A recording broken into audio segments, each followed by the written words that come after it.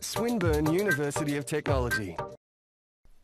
In this video we are going to look at the R command prompt. So here we are, we're in just the basic version of R, and you can see we have a command prompt. So in order to get R to do anything, we have to type in some commands and tell it what to do.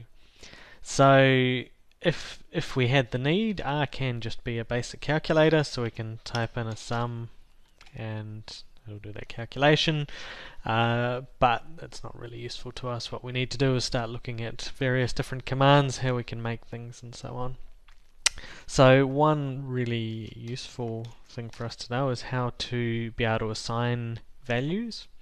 So let's suppose I wanted to make an object called x and put the value of 90 into it. Then I could use a little arrow. For the most part, an equal sign works as well, but there is the odd time where you're doing something more complex where the equal sign can get you into trouble. So we could say x equals 90. We'll do the same thing, but certainly you're less likely to get yourself into trouble by using the little arrow assignment instead. If we type the name of an object, so let's type x, and we can see that x currently has the value of 90. I can store vectors as well, so it doesn't just have to be a single number. I might decide that instead I want x to contain the numbers from 1 to 10. And a nice shortcut to be able to do a series of numbers is the colon. So 1:10 is going to give me the numbers from 1 to 10. So x now has the numbers 1 to 10 inside it. I can manipulate x as well, so I might make a new vector called y, and y is 2 times x. And so when we look at y, we can see that each value has been multiplied by 2. If I want to refer to a particular point inside my vector, say I want to look at the third item, then I can use square brackets. So square brackets denote a position within a vector. So if I go y and I have square brackets 3, it's saying show me the third item, and the third item in y is the value 6.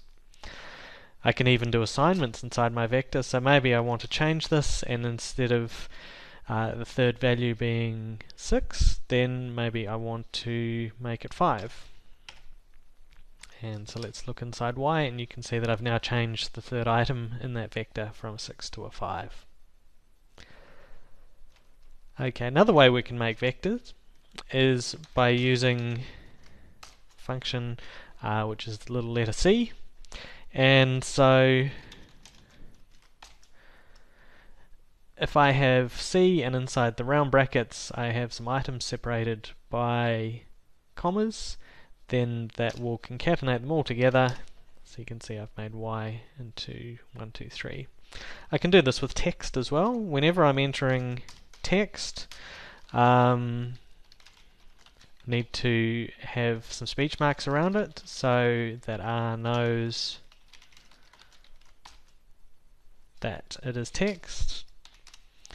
And so you can see that now I've made a vector with the words 1, 2, 3 instead.